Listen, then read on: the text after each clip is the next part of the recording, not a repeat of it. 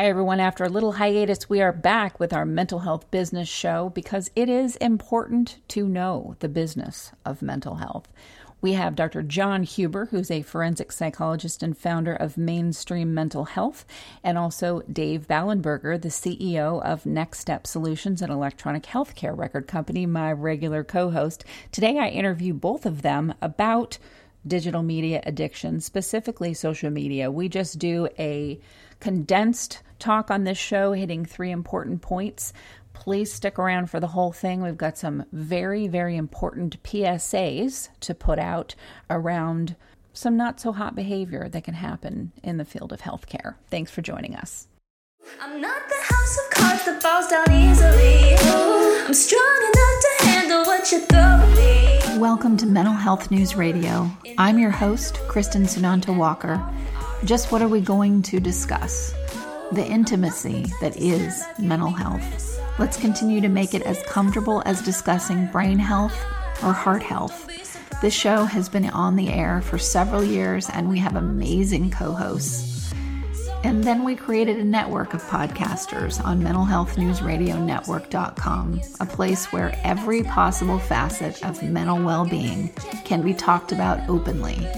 My show, after several hundred interviews, the format is this: intimate, deep, funny, touching, sometimes uncomfortable, but always vulnerable conversations with interesting people. The goal is to have you, our listening family, many of you who have become my good friends, feel as though you are listening in on private conversations. Thank you for tuning in and becoming part of this amazing journey with me, and now with our network of podcasters. Just knowing this podcast might be helping any of you realize you are not alone on this journey called being a human being makes doing this podcast worth every second. After all, we promised we'd be cordial. Good morning, Dr. John Huber and Dave Ballenberger. Thank you for coming on the show. Thank you for having us. Yes, thank you, Kristen. So we've got 3 things that we're going to cover very quickly on this show today. We're going to start with number 1, which is the use of digital devices, and when that started and what we've seen in terms of things not going so well for our society. Now, I know Dr. John Huber, being a forensic psychologist, you can spit out factoids around this like nobody's business. So I want to start with you with some of the things that you know and that you've seen. Well, we know, for example, that smartphones hit the marketplace in 2007. So this is, in 12 years, has dramatically, actually in about 6 months, dramatically changed the landscape of our culture and our society, and then it's worldwide within a year of that. And we see it with our youth, and our youth do not know how to make individual conversation face-to-face, one-on-one anymore. They've lost that skill, and some interesting things have happened. You know, teenage pregnancies have gone down. Unwanted teenage pregnancies have dropped. So have teenage sexually transmitted infections until they hit about 18, 19 years of age, and they become adults, and they get into social media apps like Tinder, where it's just a hookup app. And what we see is all of a sudden, guess what? STIs, sexually transmitted infections, have gone through the roof. But at least at that point, you know, they're adults enough, and they think about things like contraception. So we don't have as many of the unwanted pregnancies at that age as we had in the past. So there's some give and take in there. There's some good things and some bad things in this. One of the bad things is they don't know how to go and do a job interview and making eye contact. They think, oh, well, I make eye contact when I'm in trouble. And then they look away like submissive, like they're bowing down to the alpha dog in the pack. And, you know, that's not how human interaction is, at least in our culture. And they're having hard times. I get businesses all the time call me up and say, how do I deal with these people? They're just not normal. You know, they don't know how to interact with these young groups. And it's falling on business now to have to train their employees, for example, how to answer a phone, a business phone, and say, hey, this is such and such company, and I am John. How can I help you?" kind of thing. They don't even know to say their names. They're so used to just seeing a caller ID on their smartphone and just jumping right into the conversation. And that chases away business. And it's scary. And those are just some really basic things. We know, the CDC has come down and identified social media apps and non-goal directive screen time as being causal for depression after just 2 hours of use. So, there's just so much stuff that has changed. And one of the easiest ways to deal with it is to give yourself vacation time from social media, even a day a week where you just say, I'm not going to do social media. I'm going to use my smartphone as a phone on Tuesday, on Saturday, on Sunday, whatever day that is, and stay off of that social media. And that is oftentimes enough to maintain that I'm not falling into depression kind of situation. The other thing is physical activity, getting outside. Our kids are so vitamin D and calcium depleted today. And, we kind of started that in the late 90s when we started smothering our kids with sunscreen when they were infants before we go outside, and we were actually blocking their vitamin D production. And we, in the hopes of trying to stop skin cancer, what we're finding out is some of the sunblocks themselves cause skin cancer. So we're between a rock and a hard place and all this kind of stuff. Yeah. So we've found some ways to moderate that. Wait till you get to the pool before you put the sunscreen on. It takes about a half an hour for it to kick in and become effective. They get about a half hour of sunlight, and then they get protected from the sunburn and the skin cancer and things like that at 30 minutes or so. So just simple things to do, but it has dramatically changed our society. Yeah, it really has.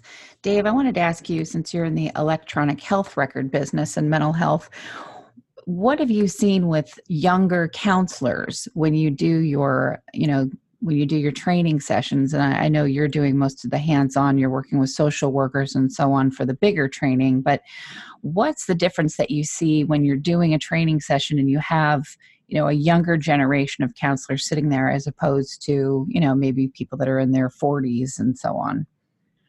Well, I think what you run into is a lot of them, I think, is the doctor just pointed out, is even though they consider themselves to be social workers, their ability to interact with others, I can see a limitation in it, in terms of what they do. Now, for us to train somebody on electronic health record, it goes real quickly because all of them can type, all of them can do all those things that 40-year-olds, don't do very well because we're used to communicating with each other, talking to each other, and not being dependent on something electronic to communicate. And I think one of the difficulties, too, in terms of even treating this is, I think, what John suggested in terms of a day a week away. Just speaking for myself, when I go outside and I notice that my phone isn't in my pocket, I go back and get it. Right. And I think probably we've just all become so addicted. And what's happened too, it's almost like treating alcoholism. Alcohol is such an accepted substance. Yes. In our society, that this has become almost the same way in terms of, just the acceptance of it. Oh, gee, you're on your phone, you're on your computer all the time, whatever it may be. I'm not sure people think about it as a problem. Yeah. And I think that if we're going to, as a group, try to do something about this, we're going to have to get better at pointing out that, yes, this is an issue, and yes, it is affecting all of us, in terms of how we do things and our ability to interact with others, which is critical to what we do. Right. Oh, well, and even in the workplace, I have young people doing our installs, and I keep asking them, they keep sending emails, and I keep asking, why aren't you calling the customer up? Right. Well, I'll just send them an email. Well, no, that's not the same. You have to talk to them. You have to form a relationship with them. And they look at me like I'm bug-eyed. Right. They don't know how. Yeah, they don't know how, and it's difficult. And then they get on the phone with somebody, and I sit in these calls. I'm looking at them like, huh? you know, here, let me talk. You know, what are you doing? And I see that a lot. Yeah, it's amazing to me because I see it as well. I see this inability to type a complete sentence, use proper grammar and punctuation. And I'm not trying to sound like a librarian that's, you know, pointing a finger. It's just when you're in a business setting and, you know, someone is maybe handling your social media or they're you know, conducting business with your clients, if they can't structure a sentence properly and their spelling is an atrocity, like they're ignoring Google, you know, showing them that this is clearly spelled wrong. Words are missing, just a way of communicating that is that social, warm and fuzzy, finish things mode of communicating isn't there. Those skills aren't there. And the patience for me saying, you've got to complete this. I can't go in and constantly have, you know, correct what you're doing. Yeah. That isn't there, but also really this quick to anger, quick to, you know, in years past, when I would correct someone that was younger, they would respectfully, okay, and make the change. Now what I see is if I do that, they immediately go to hot button red, DEFCON 1, anger, crying, whatever it is, because those skills of, you know, having to learn how to do things correctly, just, they're literally not there. Well, I think too, it's quick to frustration. Yes. You know, just getting frustrated very quickly. Whereas, I don't know, I don't get that frustrated. Of course, I'm older, you know, so I'm used to it. And I see it in my grandchildren. When they go places with me, none of the devices get into my van. All that stuff stays home. And they'll say, well, I'm bored. Well, then talk to me. Let's have a conversation. Let's talk to each other. And their parents are the same way, so that's good. But you know, they go to school and everybody's doing their work on a device. You know, and that's all you really hear about, which is a lot different than when I went to school. You did everything with a pencil and a piece of paper. Right. Or a slide rule. Or a slide rule, yeah. You had to figure things out. You couldn't Google your answer. You know, you had to figure it out in your head and be able to do that. You know, I remember the good old days with the nuns. They'd stand us at the back of the room, give us a division problem. We had to have it figured out by the time we got to the front of the room, and heaven forbid you didn't give the right answer. Right. Well, okay, Dave. You know, it was hard to carry that abacus. It was hard to carry that abacus up there. Yeah. Yeah, it was. You know, so it's a different world. And, you know, I think when we talk about treating this, you know, yeah, we can stick things in a piece of software, but are we treating it? You know what I mean? Like, what do you do if you don't get people to, like, spend time away from it, do something different? But we don't seem to be catching on to that as a society. Well, Dave, you know, the interesting thing is that, you know, we get feedback, neurochemical feedback from these social media apps, and it is actually the same mechanism that works with heroin, only instead of sticking a needle in their arm, they want a like, or they want a check here, response of any kind, and they get a dopamine burst. And unfortunately, you know, we get the same thing. We see a friend walking down the hallway we haven't seen in a couple of days, maybe in a couple hours, and we see that smile. We get a dopamine burst. We shake their hand, skin-to-skin contact. We get oxytocin being produced. We get all these neurochemical messengers that are emotionally and neurochemically very refreshing and nourishing. On social media, the only thing we know we get consistently is dopamine. So what they're doing is essentially drinking a diet soda. They get a sweet taste in their mouth. They got a full belly, but they get no nutrition from that at all. And so they don't understand the benefits of that face-to-face connection, our youth today. And it's very difficult to teach that unless we can get them to do a break. I love the fact that you do that with your grandkids, and you say, no, here's the deal. And some of those things that we can do with kids. I do with my own kids. I take them hunting and fishing and camping, and we get out where there's no cell phone, there's no range. They're just, so they can take them with them. But by the time we get out there, they don't even turn them on. Wait till they catch fish or get a deer or something. Then they pull out their cameras. And what happens is, that you go back and get your cell phone. It's because of that dopamine. You're actually having withdrawal symptoms at that point. And you go back and get it. How do we break that system? And what I do know is when you get into that depression cycle from that, because that's exactly what's happening. If you spend, just a week, 7 days off your social media app, that is enough to break that cycle, unlike alcoholism or heroin, where you just continually for decades feel that need.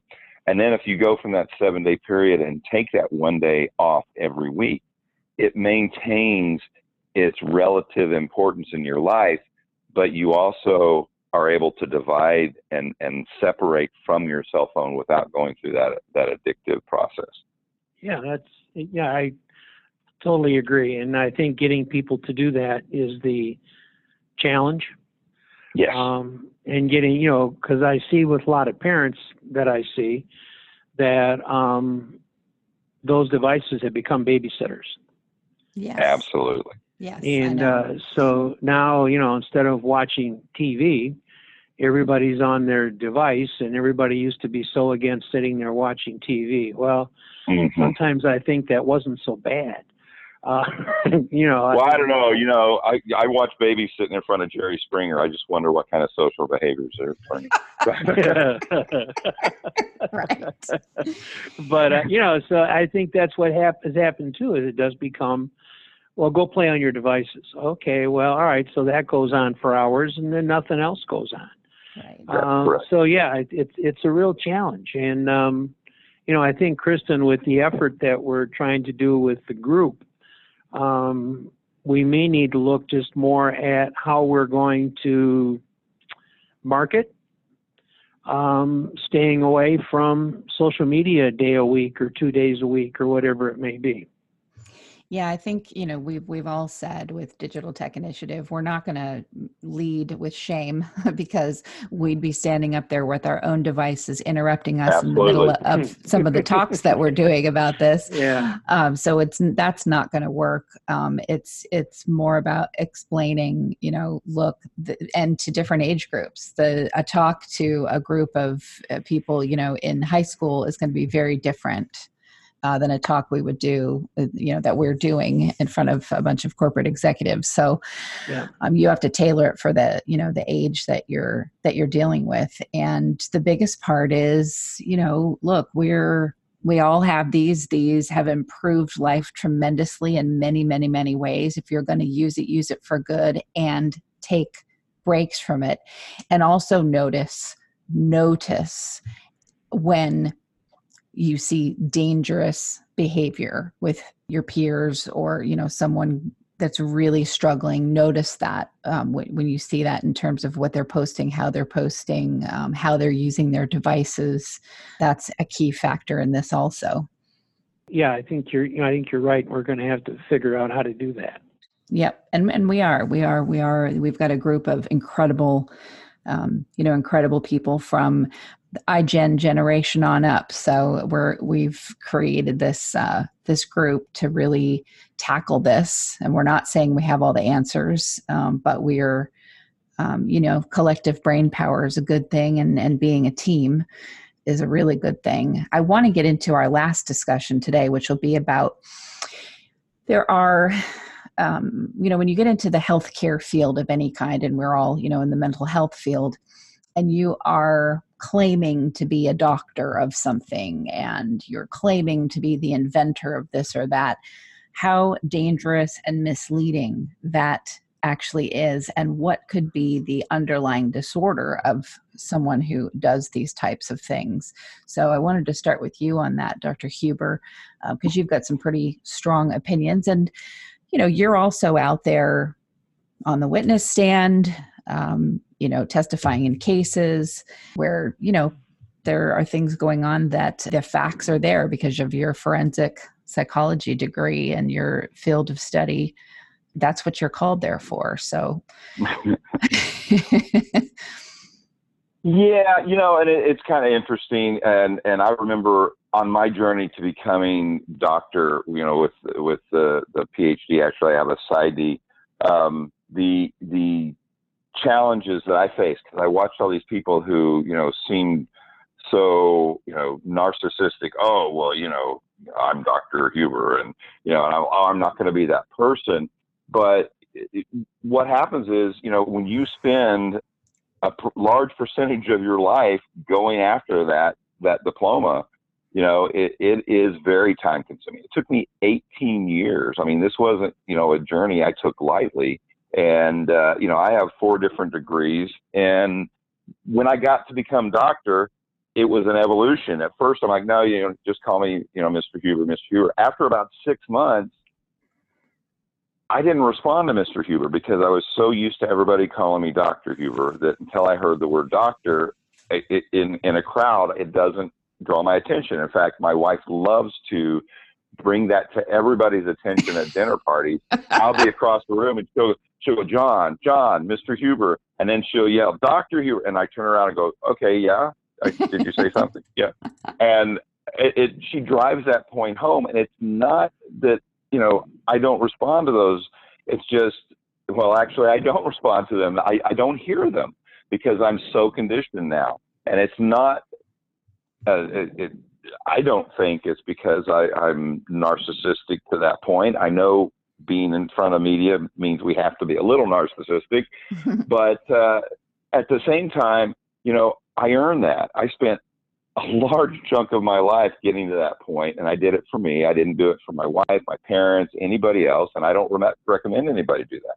I also know that if you look at the Associated Press, their rules are they don't call me doctor because I'm not an MD. That is their cutoff. You have to have an MD or they're not going to call you doctor. And that's part of their policy and procedure because they don't want to mislead the people. And that is the important thing right there. You don't want to mislead people. And there are people running around without even bachelor's degrees that are calling themselves the doctor of this and doctor of that.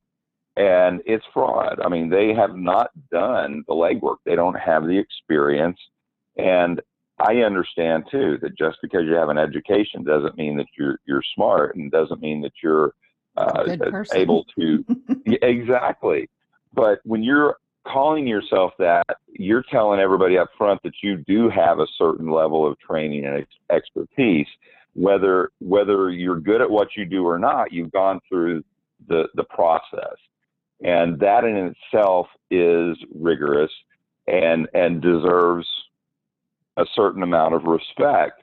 And it minimizes it for those of us who've gone through that process. It also undermines the safety and security of our community. And that's the whole reason why there are actually physical laws out there that say you can't represent yourself as something you're not. Yes. And it's called fraud. That's and right.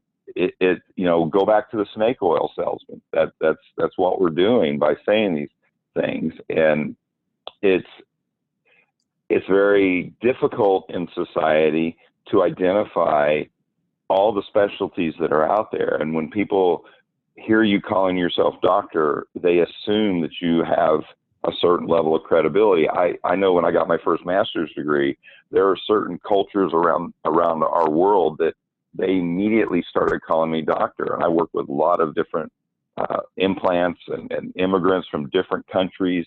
And I learned quite quickly that as a master's level practitioner, all of a sudden I'm the doctor, and I would have to, okay, I'm not a doctor, but I do respect, you're honoring me with that kind of thing, and that you're telling me you believe I'm as good as a doctor. That's fine. But I would always remind them that I'm not, and then I would just leave it at that because I don't want to browbeat them as well. Right. But I always made sure that they knew, no, I'm not a doctor, but I thank you very much for believing that I'm as good as a doctor, and I would move forward. And not every culture is respectful like that. But to undermine that authority, that does not, in fact, it potentially harms our community and our society by representing yourself as something you're not. And it's a dangerous thing. Absolutely. Dave, your thoughts on that? Well, I've had the same thing happen to me over my career too, where people would want to call me doctor, and I had to say, no, I'm merely an MSW. Right. merely like that, right. Like that's nothing, right? Right. Yeah. Okay. Yeah. I am not a doctor, but yeah, I've run into people who call themselves doctor, and I would ask them, well, doctor of what? You know, Dave is really good about just getting right to the point. He doesn't care who you are. Yeah. Show me something that tells me you're a doctor or something. And they would immediately go away, you know, and I'd say, well, you can't go around and tell these clients that you're a doctor. You don't work here anymore. You know, I mean, I've had that happen. And it's like, you know, patients would come to me, like I had outpatient clinics for about 3 years, and I had this one guy where he was telling everybody he was a doctor. Well, he was barely a social worker. Wow. You know, and finally I just got rid of him. And I also let he did have a license, and I did let licensing know that he's representing himself as something he's not. Uh-huh. And I don't know if they did anything about it, but, you know, very often folks get away with it because nobody checks or nobody goes and looks. And they're talking about things that sometimes make absolutely no sense. That they're the doctor of this and doctor of that. Yeah, it's very dangerous. And people hear doctor and all of a sudden they think they're going to get the magic cure. Well, that's not really the case. Absolutely. And I mean, there are people that have been actually, you know, expelled from school. What's the word? It's not expelled when you've been kicked out of college or kicked out of, is that the word? Expelled? Expelled. Yeah, I know it's a difficult process to do. I know when I caught students cheating, you know, I got sent a stack of papers almost 2 inches thick that I had to fill out before they would allow me to kick them out of the university. And, you know, because it goes on their transcript, and the attorneys for the university want to make sure that, you know, it's going to hold up in court and that kind of stuff. And you know, it actually turned out to be easier for me to impose my own sanctions, and I got rewarded by having students that I caught cheating come back, you know, 3 or 4 years later thanking me, and they finally graduated. They're like, hey, if you hadn't done this, I wouldn't have learned anything, kind of thing. So yeah. Right. I know those things that you do. I mean, certainly I've had situations where I have towed that hard line and said, this is not okay. This behavior is not okay. I'm done. Like, you're out, because what you're doing is dangerous. And man, the anger and the, you know, lashing out that you can get from someone for doing that. And then hopefully years later, they go, you know, that was the best thing that ever happened to me. Right. You hope for that. You know, you hope for that. It doesn't always happen. Sometimes they're on a path of destruction for a long time, and that's when they're going to keep going that way. But you do. You're not going to do a lot about it. Yeah. Exactly. Absolutely. But I would say, you know, as a PSA, if there are people out there, I don't care if someone else calls them doctor and then they just adopted it because they think it's cute or cool or whatever, and they're not a doctor and that is what they're calling themselves. And if you look back at the history and you see expulsions and, you know, other things that have gone on that have not been good, that is not someone that you should listen to. That is someone that needs help. Absolutely. Absolutely. Yeah, that's right. Yeah. So let's all be careful and not believe everything that we hear. And, you know, the last piece that ties it together is, you know, it's that same thing of, look, it takes doing the work. It takes a long time to even get a bachelor's degree, to get your master's degree, to then get your PhD or your MD. It takes hard work. You do have to know how to spell.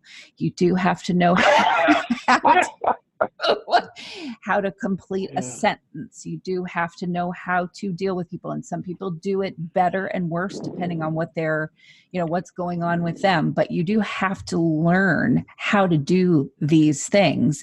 And it's so typical of a younger person of today with what's happening to them with social media to go, well, I saw a meme, Dr. Huber, that you posted about, a kid saying, I'm looking for a job as a CEO. Let me know when I can get one. Yeah. And it's so typical of a kid today to have none of those things, but then immediately go, I'm a doctor, because of that hit that they're getting, and they're training, they're trained to want that easy road through this ability to just bleh and vomit out every thought that you've ever had on social media and get some kind of reaction to it. It's teaching them not to take that longer road. But blaming it on social media that's what made me be this way is a cop-out, my friends. It absolutely is. Absolutely. And we have to, the whole idea of a profession is that we monitor ourselves, we monitor our peers. We see something we don't understand that one of our quote unquote peers is doing. The responsibility is we move to them and say, okay, help me understand this. Why are you doing this? What's the process behind that? And they may have some insight that we don't have, but they may also not realize that they're not doing things kosher, for lack of a better word.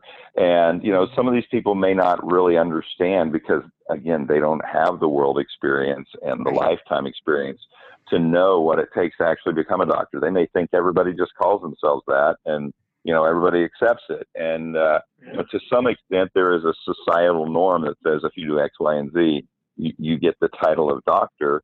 And our group of people have recognized that. So it is kind of a social norm that we have out there. And so why can't they just do that within society? Well, it also tells society there's a certain level of training that you've got. Whether you're good at it or not, you've had a certain level of training.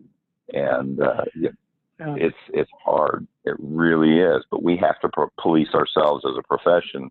And that means calling these people out on it. That's right. But doing it in private in a respectful way. And if that doesn't work, then you move to the next level, which is less and less private as we go forward. Absolutely. Yeah. Dave, your thoughts? Like the MSW students I would supervise in the field, and I'd ask them, well, what are you going to do when you get done with school? And they'd tell, well, I'm going to be a private therapist. And I said, you're going to be a private therapist. You have the experience of this field placement and 1 year of graduate school, and you're going to be a private therapist. Well, yeah, I'm going to make $85,000 a year. Awesome. So I explained to them that really isn't how it works. And that what I've seen so far in terms of their clinical work in a substance abuse program, they're going to be hungry. If they think they're going to be a private therapist, they have a lot to learn. Right. So I think the whole thing about experience and learning, that sometimes gets lost, and everybody wants to get to the top with no work. Yes, exactly. That's exactly it. And a lot of times people want to, piggyback on other people's hard work, blood, sweat, and tears, claim it as their own, and then that's how they get there. That doesn't work either. It doesn't. It just doesn't work. Plagiarism? Oh, wow. Yeah, exactly. And it's easy today. You can just take a sentence or two out of their report and Google it. It's amazing how documents come up. Other people said it. What's funny is I will write something and, I've put all these years of experience and, I'm 49 years old into writing something, and I'll see someone take a few sentences out of it directly of what I've written and claim it as their own. And I'm not out there, policing everything I write, but and they're trying to make a point against something that I say. I've had that happen a few times.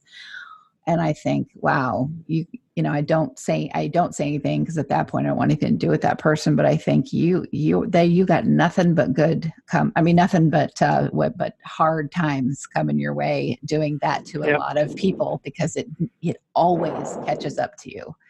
And it Always. is that time that you spend on taking from other people and claiming it as your own is time that you could be putting into creating your own stuff. Mm-hmm. Exactly. And, I don't mind people coming and saying, hey, I love your idea. Can I use that? I'm like, hey, just give me credit. Right. And, and the same thing I do. I mean, if you go to my website, I've got all, this was from WebMD. This is from here. This is from the APA. That, I give credit where it's due. I mean, I understand that I got through this life by learning from other people. And even though I may feel like something may be an idea of my own, somebody planted that in my head, whether it was my third grade teacher or my doctorate professor, my the chair of my dissertation committee. And I totally, when I can identify where it's at, I want to give credit to those people because they worked hard to get that too. Exactly. Yep. Exactly. Well, gentlemen, thank you so much for coming on and doing this show today. Dr. John Huber, please tell our listeners where they can find out more about you. Well, my website is a good place to start, and you can get there two ways. You can go to mainstreammentalhealth.org, or you can go to drpsycho.org. That's drpsycho.org. Is that for real? Yes, ma'am. I thought, right. We do a show, listeners, with Ryan McCormick, our wonderful, incredible PR person for this network and for Dr. Huber. And we do a show, Mental Health Perspectives, every week. And Ryan kept saying that, and I thought he was joking. But he's clearly... Well, it basically doubled my traffic flow by doing that because they don't have to remember mainstream mental health. And, they're driving down the highway, they're listening, and they hear Dr. Psycho. They'll remember that. Oh, yeah. And yeah, they will. Yeah. That's funny. Oh, that's funny. And you can also find him and Dave Fallenberger at digitaltechinitiative.com. But Dave, please tell our listeners where they can find out more about you. They can go to our website, which is nextstepsolutionsinc.com. Or I have a very nice site on LinkedIn. Awesome. Fantastic. All right, gentlemen, thank you so much for coming on today. Okay, thank you. Thank you so much. I know, no one likes commercials, but seriously, folks, without the help from these organizations, we could not stay on the air. Please give a shout out to zencharts.com. If you're a mental health or addiction treatment center, you'll want to use their EHR. It's gorgeous, and they're just good people. And also MyGenetics, MyGenetx.com, because knowing your genetic code empowers your mental health treatment. And lastly, CopeNotes.com. We love getting positive messages right to our phones every day from Johnny Crowder. He's the lead singer of Prison, a heavy metal band sharing their music about suicide prevention, addiction recovery, and mental health. See, that was painless. Support them as they support us. Back to the show. Sometimes I'm passive aggressive, but never without good intentions. I heat up and act on my emotions. Thanks so much for listening to Mental Health News Radio. Our podcast can be found on iTunes, Stitcher, and hundreds of other podcast apps, or you can visit our website at mentalhealthnewsradio.com. If you have a question or would like to be a guest, become a podcaster on our network, or join the amazing organizations that help keep us on the air, please email us at info@mhnrnetwork.com. Get ready for that special goodbye from our resident therapy dog, Miles, and a special thanks to Emily Sohn for letting us use her incredible song, Cordial, for our podcast music. Listen to the full song on SoundCloud at emily.sonne. Don't be surprised when I don't hate on you. After all, we promised we'd be cordial. Sometimes in you I can fight it, but I'm opposing. Good boy.